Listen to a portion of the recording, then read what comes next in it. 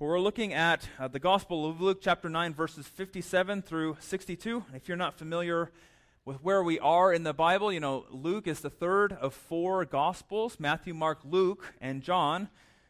Luke tells his narrative of the Gospel from a perspective of a physician. He's a Gentile physician, is who he is. So his theme for the book of Luke is the certainty of faith, that we would be certain that Jesus Christ is the Son of God who came to live a perfect life, to die on our behalf, and to raise again. So where we are today is Luke chapter 9. Earlier in Luke chapter 9, we see that Jesus is traveling with his 12 disciples. Okay, he's traveling along the road, and we see that two different times in this one chapter that he has foretold that he is going to the cross. He is going to die.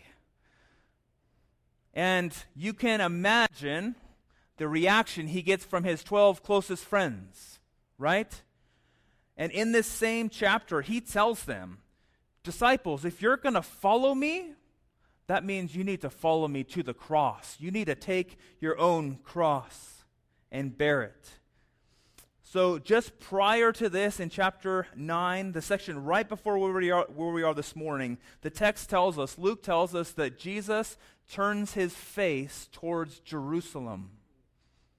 From Luke chapter 9 forward, we see an account, a slow moving of Jesus and his disciples moving towards the cross, moving towards Jerusalem, where his execution awaits him.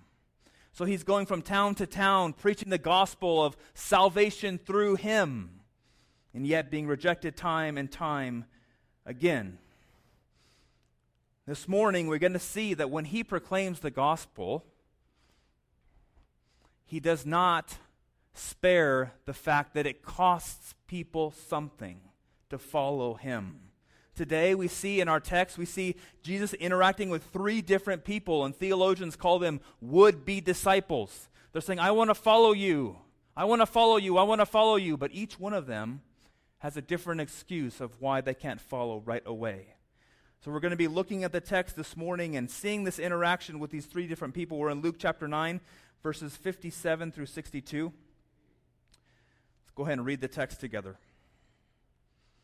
And they were going along the road, someone said to him, that's Jesus, I will follow you wherever you go. And Jesus said to him, foxes have holes, and birds of the air have nests, but the Son of Man has nowhere to lay his head. To another he said, follow me. But he said, Lord, let me first go and bury my father. And Jesus said to him, leave the dead to bury their own dead, for as for you, but go and proclaim the kingdom of God. Yet another said, I will follow you, Lord, but let me first say farewell to those at my home. Jesus said to him, no one who puts his hand to the plow and looks back is fit for the kingdom of God. This is the word of the Lord. Thanks be to God. Let's pray together. Jesus, we are thankful that you humbled yourself to take on flesh, to know the road ahead of you. Even in Luke chapter 9, earlier, we see that you turned your face towards Jerusalem, that you were committed to going to the cross to bear our sin and our shame. And Father, as we open your word this morning, we pray that you would be with us here, that these words from your gospel would not fall on deaf ears, but that we would be transformed by the work of your Holy Spirit in us. In the precious name of Jesus, we pray. Amen. As many of you know, we have three daughters, Emma, Haven, and Audra. They're 7, 6, and 1. And ever since I can remember, you know, many people before you have children will say, well, you better get your sleep now because it's not coming in the foreseeable future. You know, it's one of those things you kind of blow off as a soon-to-be parent because you're like, I'll be fine. Oh, yeah, you find out that you're not going to be fine, and you're not fine. So as long as I can remember, as my children have grown up, bedtime has been a very difficult time for us. They have always, from the earliest age to now even, just somehow come up with excuse after excuse after excuse on why they're not going to go to bed. Okay? So now I want you to know that they're 7 and 6. And I'm not talking about one in specific, just a group of them. So don't think about their faces, just think about the illustration, okay? Because many of you know them. But I want you to think about them now. They're in school, so they know how to read time. They know when their bedtime is. They know their schedule. So it's creeping up to 7 o'clock on a school night, and what happens? All the excuses just start flowing out, right? It just one after the other. They're my little princesses, right? They're daddy's little girl, so I cave way too often. And they know that about me. They know that big time. So all the excuses start on the outside of the room, right? They're like, oh, I got to study my spelling words more. Sometimes good things like that. I'm like, okay, well, let's study your spelling words. Sometimes they're hungry, or they need to clean their room a little bit more. You know, some of these things, they know me now. They're like, it's like a little, okay, I'm going to clean my room. Okay, I'm going to let you stay up for that. Yes, amen. Once we get to the inside of the room, the same thing happens, right? It's like, oh, I'm not tired. I want to read a book. I spill water all over my blanket. It's one thing after the other, right? They can somehow figure out all these excuses on not to go to bed, even though it's the same thing that happens every single day. And for many of us, we laugh, right? Many of us do the same thing in our life with all kinds of things. Right? We come up with excuses, even though we're not under the age of 10, for not doing the things that we should do. The things that we need to do, we make excuses not to do them. We find reasons not to do the things that we ought to do. We say, the dishes can stay in the sink another night. The grass doesn't really need to get mowed. The assignment isn't due till next week, so why start working on it now? We don't feel up for it. We don't want to give up our time, our energy. And this same thought process can easily creep into our relationship with the Lord. Right? That we easily find reasons to neglect our relationship with God, to abandon it altogether at times. That we're too tired, we're too busy, we're too lazy. And sometimes, if we're good theologians in the Reformed theology, we can say that we use our own theology against us. Well, God's not going to love me anymore if I read my Bible tonight.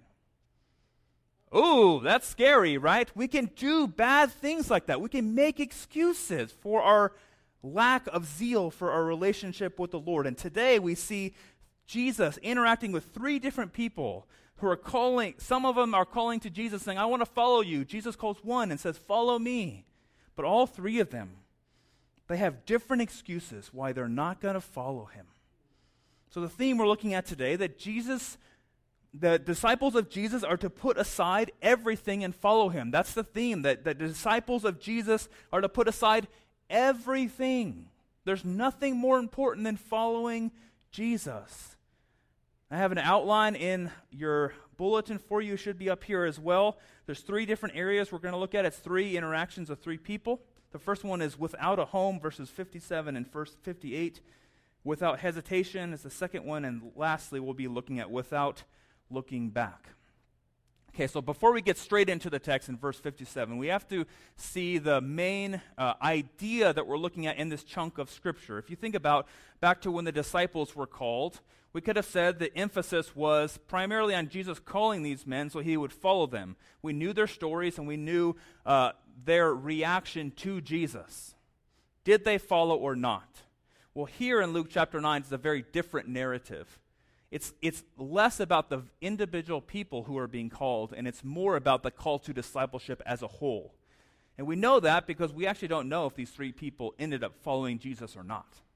We don't know the result. So here we're looking at this broad idea of what is the cost to discipleship. What does it mean for us to follow Jesus, and what is it going to cost us in our life? And this text is going to help us answer these questions. So let's first look at verse 57. Without a home, it says this. As they were going along the road, someone said to him, I will follow you wherever you go. I'll follow you wherever you go. That's what he says. So you see this first person is full of zeal. It's like, Jesus, I've seen what you have done, and I will follow you. I am ready. I'm ready to leave behind everything I have to follow you. You know, some of the Gospels, they have similar accounts, and we actually see this account with this specific person in Matthew's Gospel. And Matthew tells us that this person is a scribe. He's a teacher. So he's essentially saying, I want you to teach me. Yes, I teach people for a living, but I want to follow you so that you can teach me. He's full of zeal. And we can look at this text and say, wow, I want to be like this guy. I want to be like him. I want to follow Jesus. But his zeal, you can see that if you follow Jesus for any amount of time, you know that it's not easy. It comes with its own cost, right? To follow Jesus is to constantly put down these desires that are within us, that are contrary to godly living, to put to death sin over and over again. And it's painful. It requires sacrifice. And this man, he's eager. He's eager to follow Jesus. But we get to see by Jesus' response that he really hasn't fully counted the cost of following him. Verse 58 says this. And Jesus said to him, foxes have holes and birds of the air have nests, but the Son of Man has nowhere to lay his head. Beautiful thing, if you read the Gospels, I had to do an assignment in seminary. We had to read all the Gospels, and we had 2 double-spaced pages to write the purpose of Jesus' coming to the earth. It's a really awesome assignment. If you ever want to do it, it's really good for any Christian to do.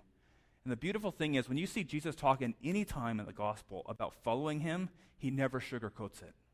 He never says, follow me, and you're going to have everything you want on this earth. He never sugarcoats. He always lays it right out on the table. It's going to cost you something to follow me. So for this man, he knows his heart.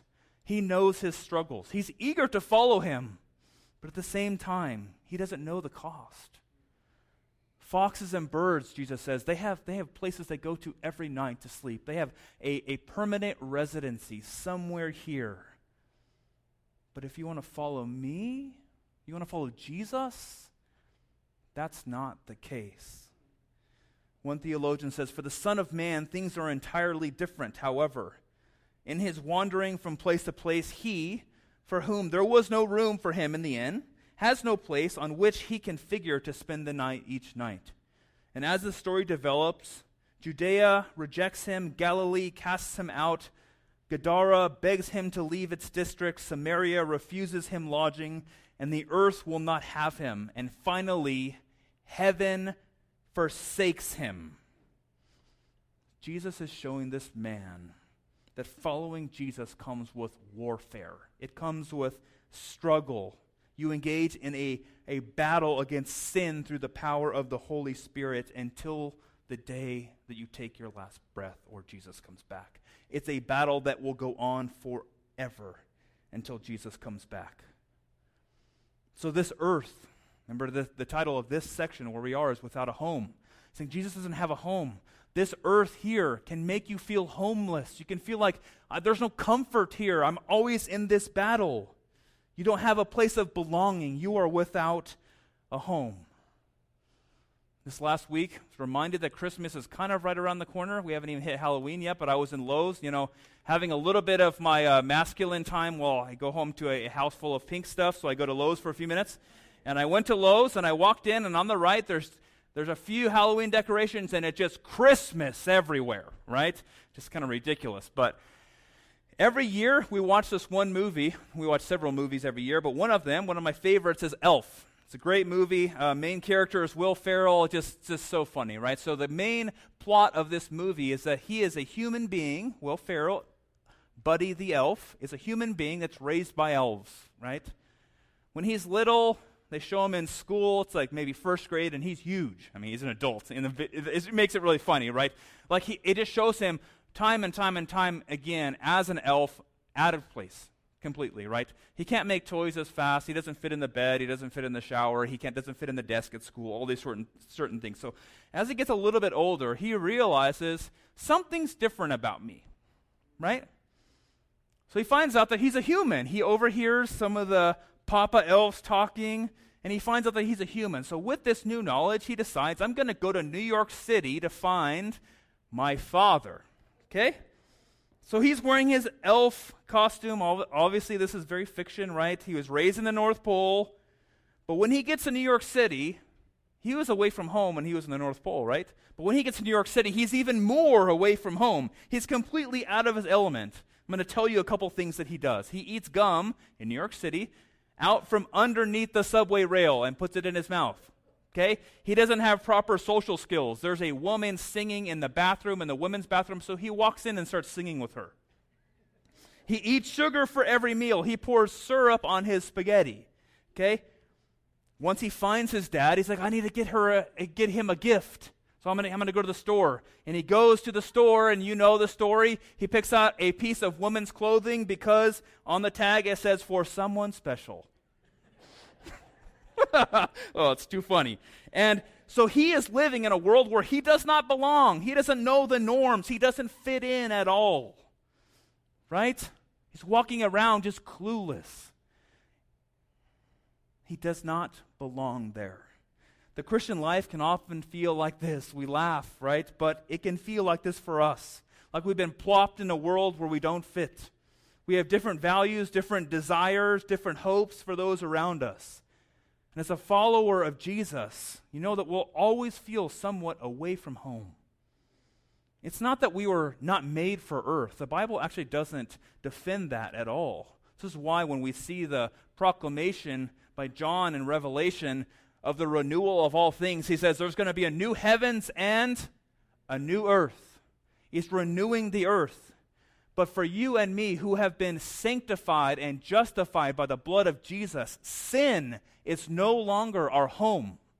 It is no longer where we belong. So an earth that is tainted by sin will always make us feel homeless. It's sin that we weren't made to dwell with. So when Jesus saves you, you can feel away from home. Like, I don't belong here.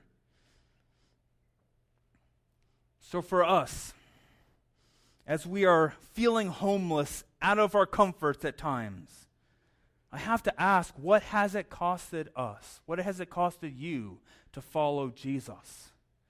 Has it costed you friends, advancement in your career, maybe certain pleasures or monetary gain? I think it's important when we come to a text like this, what has it costed us? Or has it costed us very little? It could be that it's not costing us hardly anything at times. We get lax, we find comfort in the things of this world. We look around us and we see, well, everyone's doing well, so I'm just going to follow suit.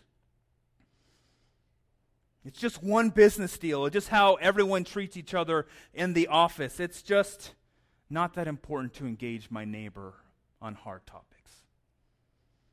We can quickly get too comfortable here because our lives are relatively, in the whole world, if you think about the world, we're very comfortable here. So it's easy for us not to even think about engaging in the battle of the kingdom. Now, Jesus tells us that in a world that is stained by sin, his followers will be without a home because they have been redeemed by the blood of the Lamb. Sin and death have been conquered for you. We know the battle has already been won. Yet, we live in a world at the same time that is still stained with sin. This idea of already not yet, we talk about that a lot here. But so maybe for you, you are engaged in the battle. You are feeling the cost of discipleship each day. You go to work and you are trying to speak love and grace to your coworkers. You're getting to know your neighbors. You're doing the things that God has called you to do. So in this moment of despair, when we feel homeless here, know that the Lord has not left us alone. We may be homeless in the presence of sin, but there's a home that will never leave us, that will never forsake us. We have a home that brings true security, true comfort, true relief, and that's in Jesus himself. He is the home where we can find safety, where we can find rest. Yes, there will be a struggle day in and day out that feels like it never ceases. At the same time, we have a place where we can turn to that is home. And out of that, when we find our home in Jesus, our security, our rest, that's when we have strength to go, right? When you come here and are nourished by God's word and God's table, yesterday we had a communicant class, for the children. One thing I told them, one of the questions was, why do we take the Lord's Supper each week? And it was a good reminder for me, and that's why I'm saying it again. I think it's a good reminder for us. Why do we take the Lord's Supper each week? We believe that these elements, mixed with faith, nourish God's people's faith. That we need this. We need the table. We believe that this is a means of grace. That you are gaining strength from coming to the table.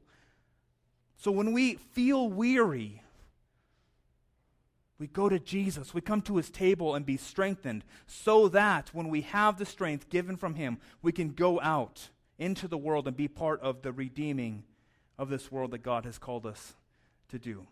Okay, secondly, let's look at without hesitation. This is verses 59 and 60. Verse 59 says this. To another he said, follow me. But he said, in return, Lord, let me first go and bury my father. So this is the second of three, what we call would-be disciples. And we see that here that Jesus is actually the initiator of this conversation. The other two, we actually see the other person is coming to Jesus. But here, Jesus says to this person, follow me. Verse 59 tells us that this man's father had just died, and he asks Jesus if he can go bury him first.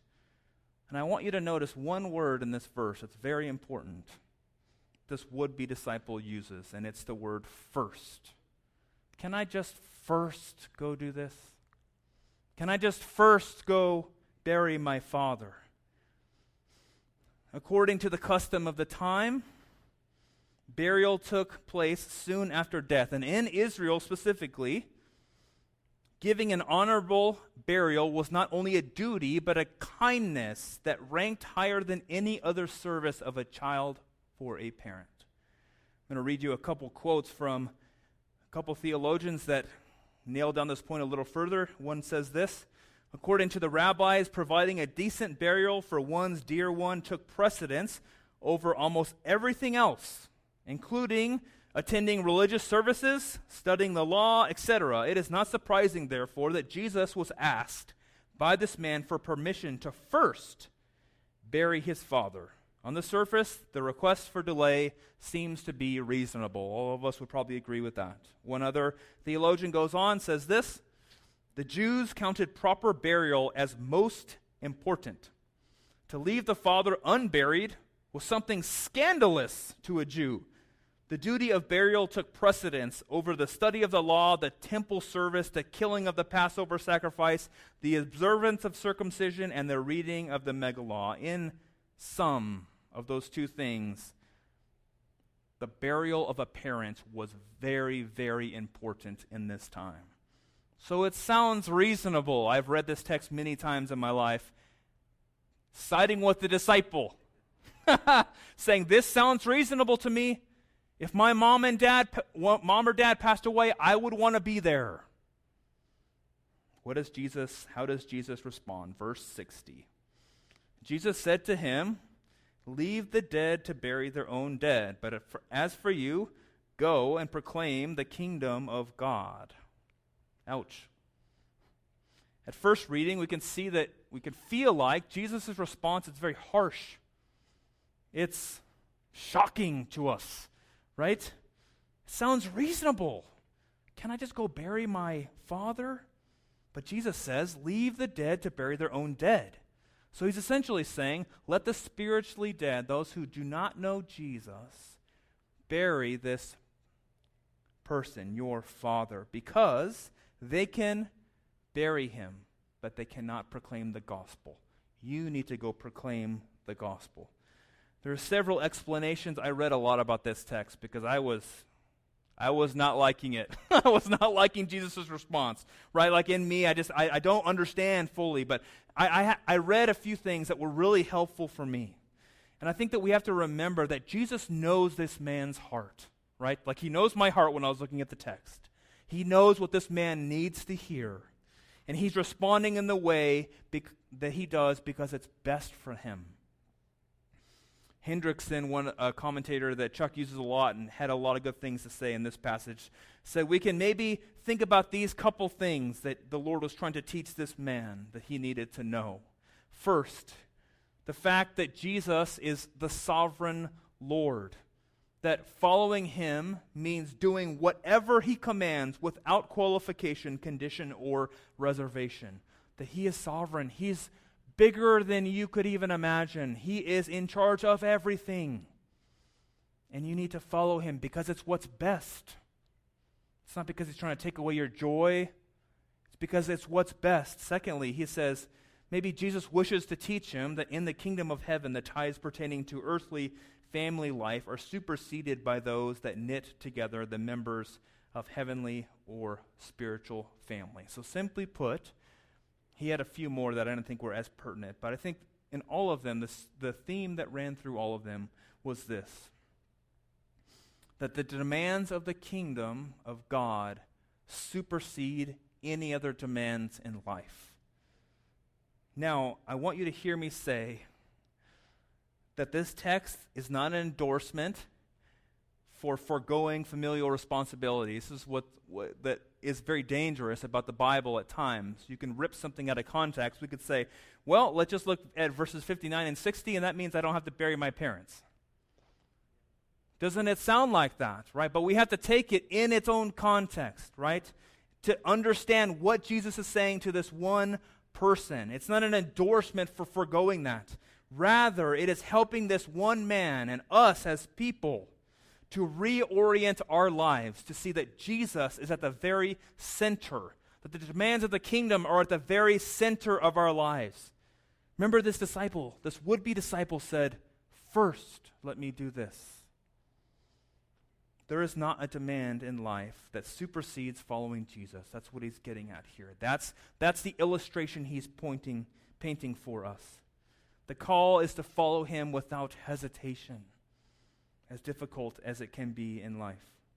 Okay, let's look lastly at without looking back. This is verses 61 and 62.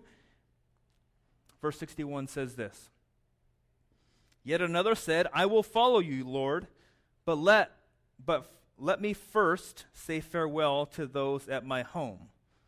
So this is another man who uses the word first. Let me first do this. Again, it seems to be a reasonable request. He just wants to say goodbye. It's not a long amount of time. I know when I left for seminary, I had many goodbye parties, right? We went to my favorite Mexican restaurant, our favorite, making it all about me, our favorite ice cream shop, and all my friends, so I could say bye to everyone that I could. It seems reasonable, right? To make it more complicated, there's actually biblical precedent for what he's asking to do. In 1 Kings 19, we see that Elisha is called to leave his family farm and follow the prophet Elijah, and he was granted permission to kiss his father and mother goodbye. Elisha went home, he burned his plow, he slaughtered his oxen, saying, "I'm done with farming," and he held a farewell feast for him and his family to say goodbye. So there's biblical precedent. This again was sound Jewish practice for this man that he was asking of Jesus. But look, let's see what Jesus says. Verse 62, Jesus said to him, "No one puts his hand to the plow and looks back is fit for the kingdom of God." So remember what Elisha left? Maybe Jesus has that picture in his mind. We don't know for sure. This farming illustration. He thinks about Elisha leaving his farm in his mind, and he gives an illustration of farming. He's really focusing his point here, right? In farming, I don't know much about it. I do know a very similar concept. One of the things that I've gotten into is taking care of my grass really well in our backyard. It's a very small amount of grass that I have in the desert. I know something it's just nerding out for a second. I've read and watched videos about how to do straight lines in grass. So you pick a point far off and you just watch it, and then you go straight forward and do the same thing over and over again. With the same idea, I think it's probably taken from farming. These guys did this, is the same idea. When they want to plow straight lines, they have to keep their head forward. When I was reading about farming, that concept came to mind. And to plow straight, it means you got to look at a distant point in the far point out there, and you got to look towards it. One person, when I was reading about this, said this: farmers who kept looking backwards to see if they were going straight tried to figure out if they are still lined up properly. They ended up zigzagging all over the countryside. So what do we take from this? Jesus knows this person's heart, right? All he wants to do is look back and go to his parents one last time and say goodbye. But for this particular person, it would have been troublesome for him to go home. His priorities were not fully in order, and he may have been tempted to stay. Can you imagine the circumstance? I mean, I had friends and family members tell me the same thing when going to seminary. Oh, just stay. You can go online. You can do this, that. He was tempted, right, to go back to his family and maybe be persuaded for them. You don't need to follow Jesus. You don't need to do that. Stay here with us. It's safe. It's comfortable. Remember, Jesus is getting at the same idea here, that following me, following Jesus, takes priority over everything else. It's not at the top of a list. It's at the center of who you are that informs everything else. This text, again, is not promoting mistreating your family. If you're going to move away, say goodbye to your parents. That's not what the text is saying here. But rather, he's urging this person to follow Jesus with everything he has. Don't be tempted by other things that lure you in really easily, because they will do that. The cost of discipleship can be high. Leaving behind all you know with a desire to follow him is going to cost you something. The thing is, for all of us, whether you're a Christian or not in the room, we're all tempted to follow what's inside of us, our own way, not think of others before ourselves. In our passage today, we see that Jesus is calling these three different people to live without a home, to follow him without hesitation, without looking back on their past life. And all of this is only possible through the work of Jesus in your life. We can never just follow him to gain some sort of merit. We can't gain enough tokens to make our way into heaven. It's only when Jesus calls us and saves us that we can even pursue him. And why is that? Because Jesus himself, he did give up his home. He did give up his claim to family. And more than that, he gave up the glories of heaven to suffer on the cross for you and me. He had wholehearted devotion. He was single-minded to follow the will of his Father. There were no firsts. Let me do this. First, let me do this. No, he was obedient. In Luke 22, later in this gospel, we see Jesus crying out, Father, if you are willing, remove this cup from me. Nevertheless, not my will, but yours be done. What was the will of the Father? To crush his very Son, so that through his death and through his resurrection, his children, you and me, could be clothed in the perfection, the righteousness of Jesus. So today, when we talk about the cost of discipleship, that it's going to cost you something, and I'm not sugarcoating it, it's going to. We're only able to even begin the process of following him because he first absorbed the whole cost of our sin. In Jesus, you have a home that can never be taken away. He went to the cross without hesitation, without looking back. You have a Savior that you can rest in. And this is where we gain our strength to bear the cost of scrutiny when we live for him. One of my favorite hymns is How Deep the Father's Love for Us, and it says this: How deep the Father's love for us, how vast beyond all measure, that he should give his only Son to make a wretch his treasure. How great the pain of searing loss, the Father turns his face away, as wounds which mar the chosen one bring many sons to glory. You and I are ultimately able to follow Jesus because of this searing loss, because of these wounds that were marred on the chosen one. So as you and me, as we pursue Jesus, as we seek to follow him, let us look to him first, to be strengthened by his word, be strengthened by his person, be strengthened by his table. For it is him who has made us sons of glory. Let us pray together.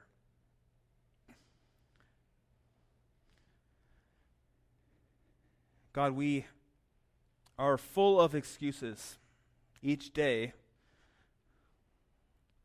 for reasons we don't want to follow you. And God, we pray for strength.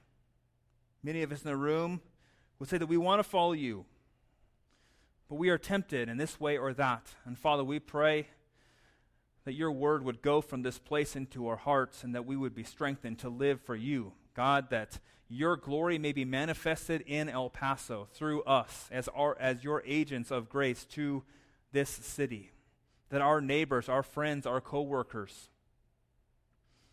would know you. That you would use us for your kingdom's sake. In the precious name of Jesus we pray. Amen.